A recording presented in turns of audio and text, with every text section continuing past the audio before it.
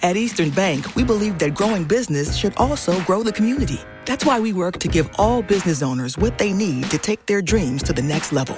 Our dedication to small businesses and communities has inspired us to create the Equity Alliance for Business program and become the #1 SBA lender in Massachusetts for 15 years running. We're proud to be here for all businesses, big and small. See the good we can do for you by visiting easternbank.com/business. This is what it sounds like. Member FDIC.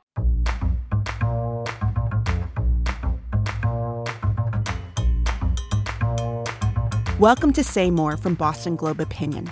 I'm Shirley Leung. Okay, I've got a fun conversation for you today. My guest is someone I've known for more than 2 decades because we're both columnists here at the Globe. Meredith Goldstein writes the paper's Love Letters column, and she hosts a podcast with the same name. For close to 15 years, Meredith has answered hundreds of readers' questions about love, dating, and relationships.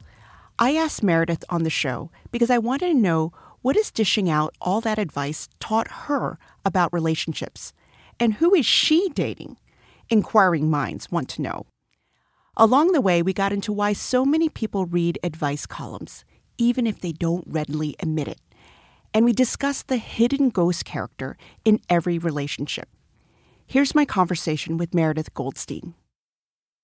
Hi, Meredith. Hi there, Shirley. We have been known each other for too long. We're like the old ladies at the Globe now, right? It is funny because when I started at the Globe and I was in my 20s and got into my late 20s, there were these middle-aged women who looked annoyed all the time. Like they were really talented and they were good mentors, but they looked like... That's us now. That's well, us, right. I mean, there was a meeting recently where I was like, oh, I'm the middle-aged woman rolling her eyes in the back of the meeting. And I was so proud of myself. And it was like really a circle of life moment. So yeah, I have been blessed, especially in a field like journalism, to age into this role. So Meredith, let's start talking about your career. So when you first got started in journalism, was it your goal to grow up to be a relationship advice columnist? No. I mean, unless you've got it in the family, I don't think that's something anybody really thinks about doing. But I grew up with musician parents. So my late mother was a pianist and a teacher. Both of my parents went to Juilliard. So when I got into writing, my first hope was to be a music critic or a music writer, because I thought, well, I didn't know that.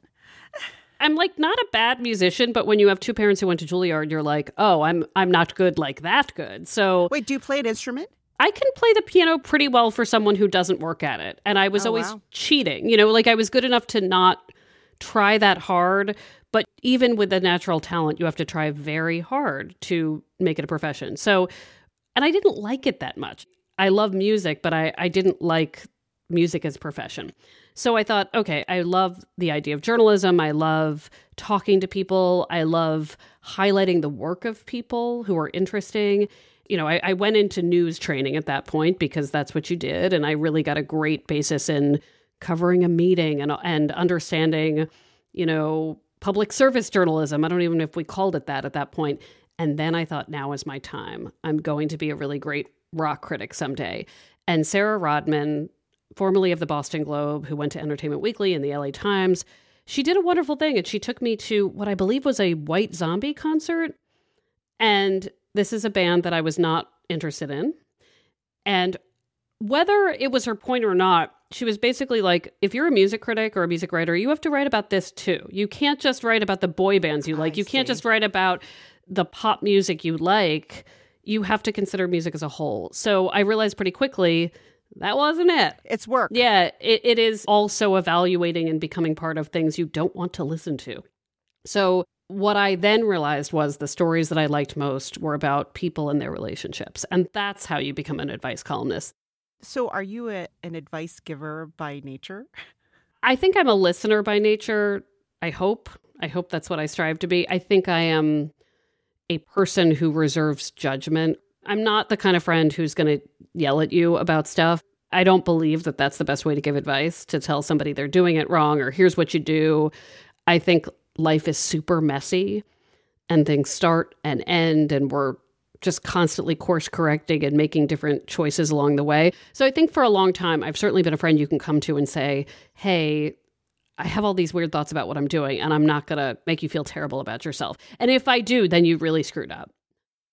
So the Globe's a big newspaper. I mean, we cover politics, business, sports, the environment. With everything going on in the world right now, it's the love letters column that consistently does well with readers. I mean, it's every time you post something, it always pops up to the most read list on our website. Why do you think your advice column has such an appeal to readers? And who are your readers? Well, so advice columns have always had appeal, and some more than others, some at different times. Some of it is escapism. So if you look at the front page of the Globe's website and you're slapped in the face by a bunch of headlines that make you feel terrible about everything, and then you see a headline that says, like, is this dude going to ask me out? The stakes suddenly maybe seem smaller, right? Like, this is something that I can manage to get my head around. It's one person's problem about dating. And sometimes it's fun to read. A lot of the time it's fun to read. And you also have that feeling of... It's very fun to read. You also have that feeling of like, wow, this is a problem and it's not my problem. Right. So there is that piece of it of just like, to some people, they'll say it feels like a break from all of this. So I think that plays into its popularity. I do think that on the other side of this, there's popularity because it's a decoding of what's happening in the world. So you consider politics, economy, all of these things that play into how we live every day and how our lives change in these subtle ways. And what do you get? Well, you've got people who are writing into me to say they cannot afford to not live with their partner, that perhaps they're moving in too quickly because rent prices are so high.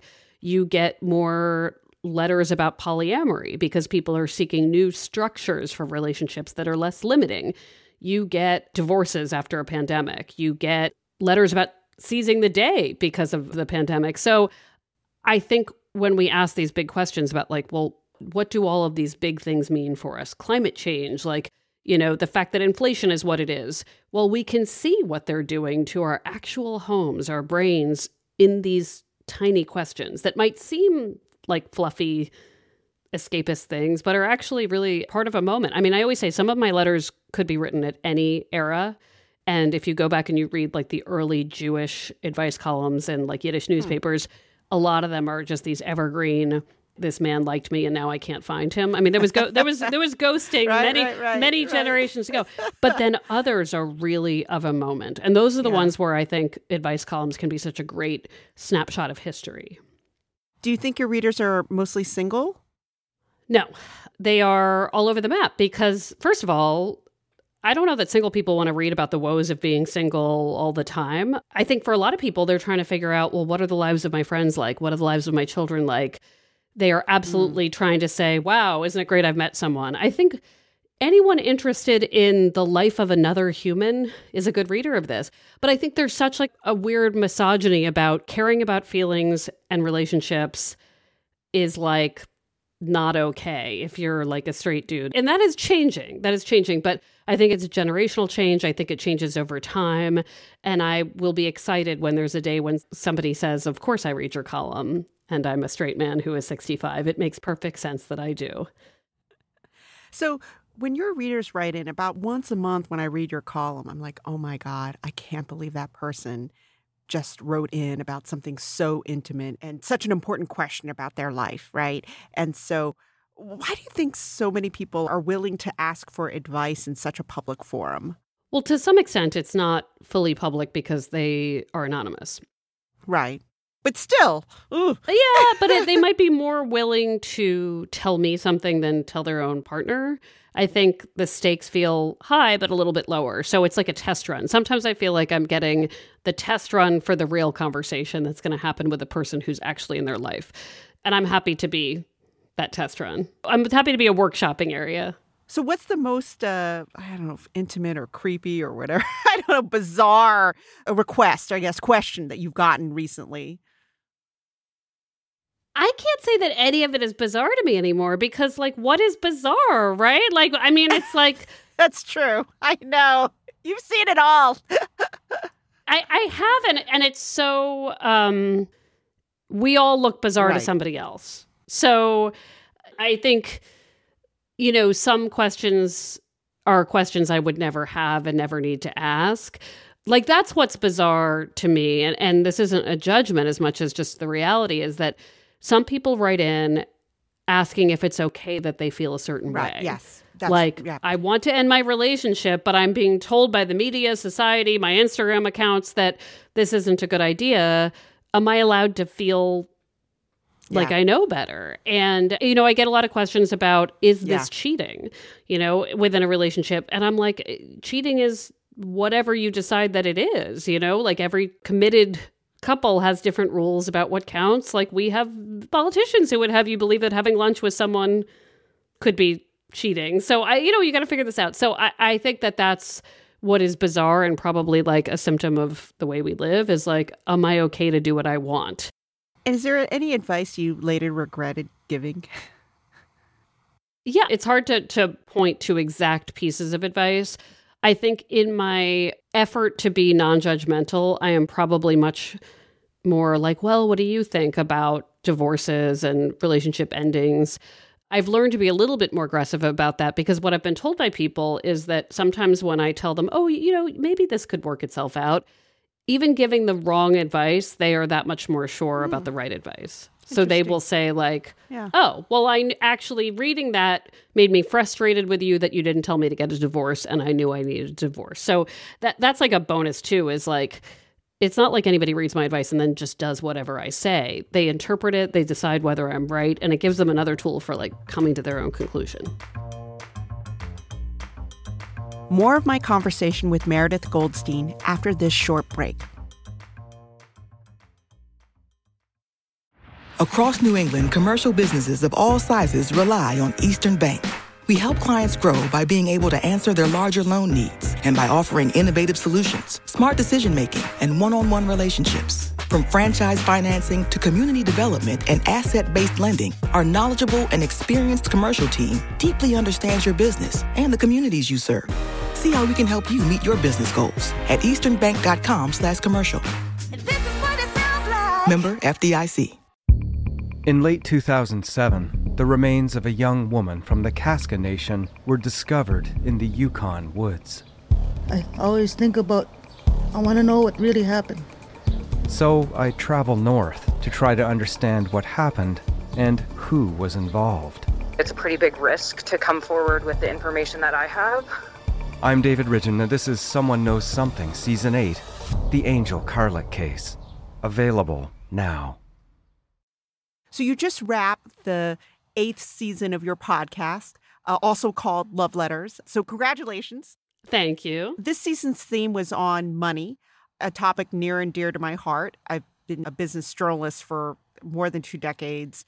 But in the podcast, this season's podcast, you talk about money as, quote unquote, the invisible ghost character in every relationship story. Unpack that a little bit for me. So usually we have themes in our seasons like breakups, how to meet somebody, how do you know? We had one about lessons you learn at different ages about love. But I am also interested in money as a journalist and as a human, right? And I think as you get older, especially, you're like, oh, what I have or what I do not have has informed my choices, my philosophies, my companions. And there were all these episodes of the podcast where I was like, well, we never really mentioned that this lovely older couple met in their 80s and fell madly in love. We never mentioned that they were able to do that because they have the means to fly to see each other. That was one of the more romantic stories we told in season 7 about 2 people in their 80s who fall madly in love, start flying to each other, completely change their lives to start something new at a later part of their life. Well, it is very clear throughout the episode that they can afford to do this. There's nothing wrong with that. It's just true. And when we talk about geography in another episode, it's like, well, where do I want to live? If I was living in a different city, would I be having a more successful dating life? Implied in that is that some cities are more affordable than others.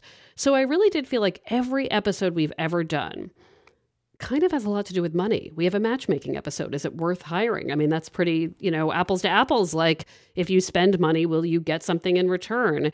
So I really just wanted to say, hey, instead of this being this like minor character or the ghost character, the invisible character, let's look at it through that lens. And I will say that this was a really weird season in that as soon as we announced it and we invited people to submit their stories, I had a lot of friends text me and say, I'm so glad you're doing this season. Boy, do I have some stories for you. I would never tell them. I learned and have learned that people are much more willing to talk about cheating, sadness about being single, all of these embarrassing dating stories. They'd rather tell that than talk about their financial situation. And in your first episode, you had a married couple, right? Yes, a married couple. What I love about this married couple who came forward to talk about the hidden debt. The hidden debt of one partner is that 2/3 of the way through the episode, they also reveal they are in an open marriage. They negotiate the terms of their very committed open marriage. This is not easy to talk about. Coming up with boundaries and rules and ways to consent and how to have these conversations. A lot of grown-ups can't have these conversations. It's not always easy. Meanwhile, that came pretty naturally to them. The talking about the credit card debt was harder. So that is, I think, really what I've learned is that we are challenged when we're in relationships with so many things. Like, you can speak to this. I am childless, but I assume that when people have kids, and their partner, they're like, oh, you want to do this a little bit differently than I do.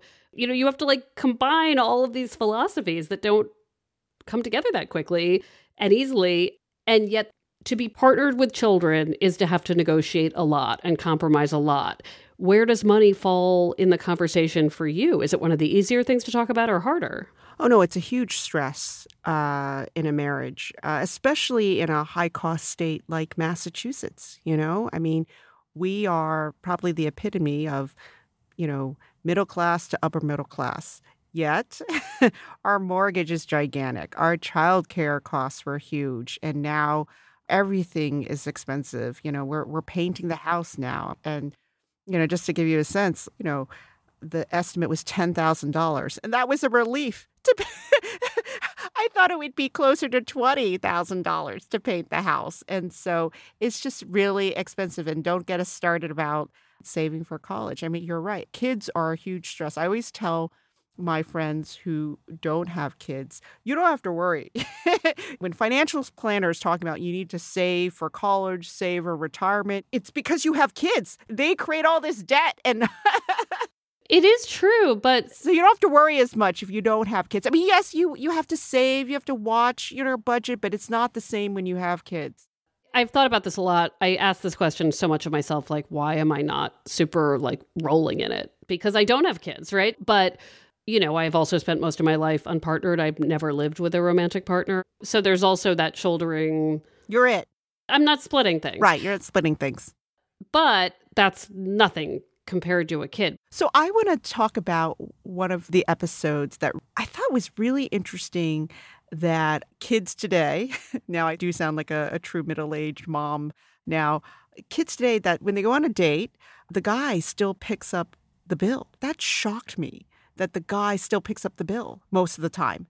Yeah, so this was a bummer lesson, which is that we decided to do an episode about two Gen Z people, and the people we talked to were straight. We knew that they were not representative of all, Gen Z people. We just wanted a snapshot. And I thought it was important actually to talk to straight people because I kind of wanted to know, what gets stuck, what's left behind. And they kind of know, right? And it was interesting that one person, the woman, lives in more the Chicago area. The man lives in the DC area. Both of them talk about the astronomical cost of dating. You go out for 2 drinks in DC, you're basically out potentially more than $100. Both of them said the man usually pays on a straight person date. These are people in their mid-20s. I thought that would have gone away. I thought it was already going away. I thought Venmo culture. That's what I thought. Yeah. I thought, with Venmo also, it's really easy to just say, hey, let me, the woman we talked to, Jackie, she talks a lot about how, of course she offers. It's not that she's not offering. She does have her own expenses, though, that I think is really worth noting. Because I said, if you're not paying for some of these dates, what are you paying for? And there's, first of all, a beauty self-care standard for that's interesting, straight women. Right? That okay, is, all right. Okay. I told her to send me receipts for anything that could be date related. Oh. Parking, right? Because of where she lives and commuting in, right? A lot of parking expenses, nails, the membership of the dating site, Now, for Nick, who we spoke with, like who was our straight guy who's paying for a lot, his expenses were certainly bigger. He also was dating more. Right. Well, he was the guy was almost one week, right? He was like, I need to get to 50 in a year. Right. You know, he's really doing this as a activity of like, he wants to meet somebody, but he's also like, let me have a bunch of experiences. And both of them, by the end, we were talking about 2020 and how awful it was, but also for those who continued to date. And if the weather was good, they took a walk. Right. And if we all learned anything... It doesn't have to cost money. No, and there's so many great, so many great ways to do a date. And we just had an episode with two people on our business staff where one young person says, like, go to the library and pick out books for each other. And I was like, that is free and amazing. And what a character reveal of someone. So I was thinking when I listened to that episode, I was thinking, I wanted to know, what do gay couples do? They do whatever they want. The way that, you know, straight, and I say this as a straight cis woman, it always like years after the gay community figures out a thing, I feel like my straight friends are like, oh, we could do it that way too, right? Like so much of what I see in long-term relationships now about having different boundaries with open relationships and how this makes their relationships last longer. It's not for everybody, but it is for a lot of people and more than you probably know.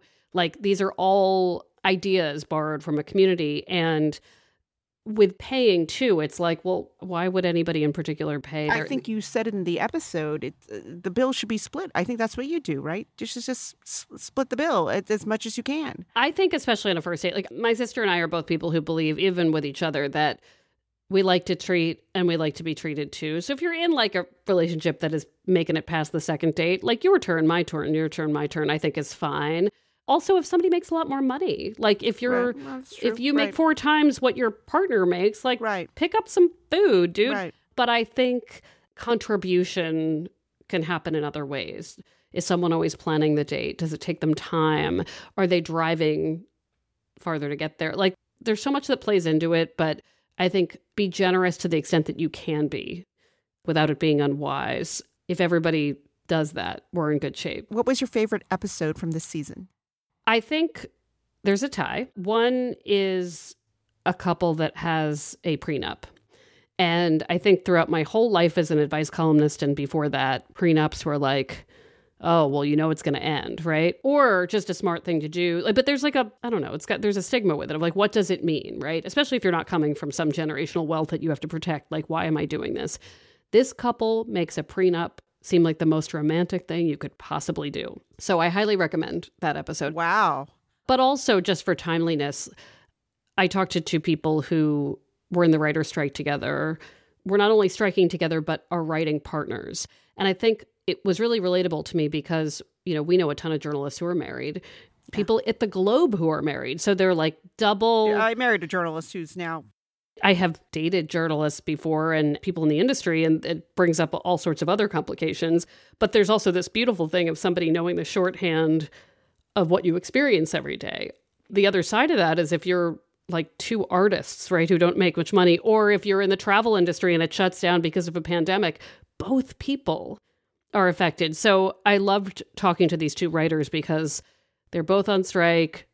They're coupled, they're writing partners. It's like they have put all of their eggs in one basket. And that's a lot of couples out there. So that was really interesting too. The finances of coupling up with someone who loves what you do and does what you do. I mean, there are a lot of doctors who are married to it, lawyers, journalists, teachers, right? Yes. There's a lot of that going on because you tend to meet your significant other, right, at work.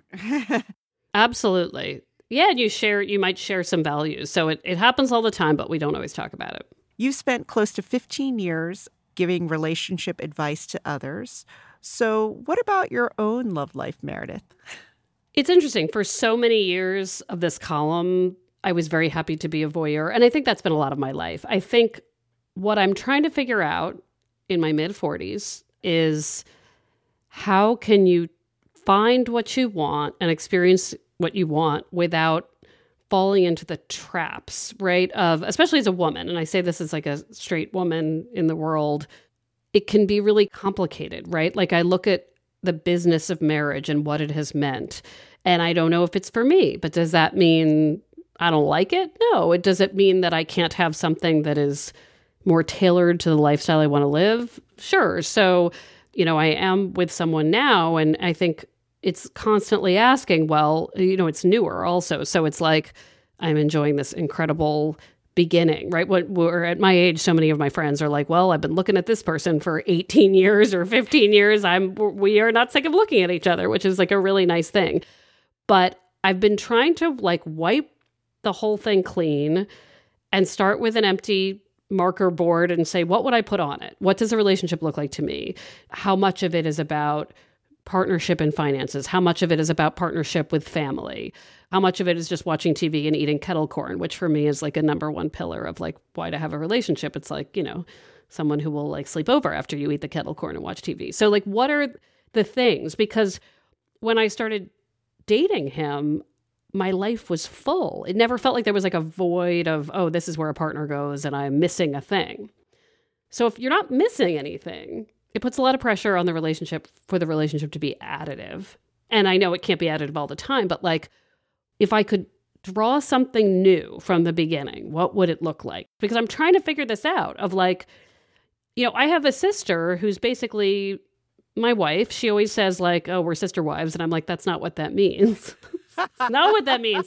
But she and I have, despite her, being in her own romantic partnerships, like she and I have always operated from the time we were, pretty young to, well, she's the person I call. I'm the person she calls. We are Grey Gardens. We are the primary partnership. So then what? What room is left for the romantic relationship? Does my relationship with my sister have to change? Like, does it mean that there's more room for just straight up joy with the romantic partner because it's not about like chores and sharing expenses? I don't know. It's a complicated question I'm dealing with every day.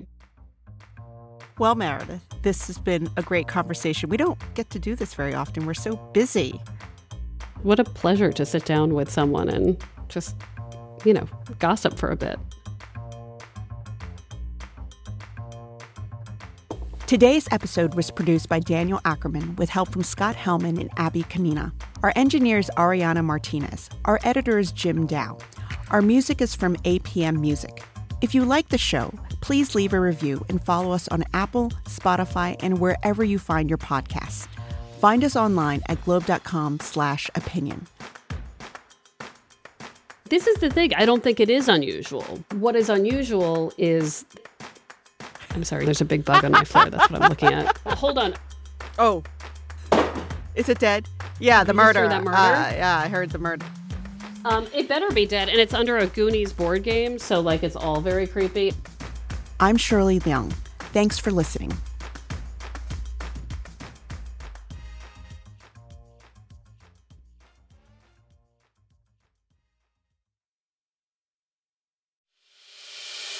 As a longtime foreign correspondent, I've worked in lots of places, but nowhere as important to the world as China.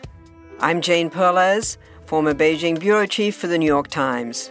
Join me on my new podcast, Face Off, U.S. versus China, where I'll take you behind the scenes in the tumultuous U.S.-China relationship. Find Face Off wherever you get your podcasts.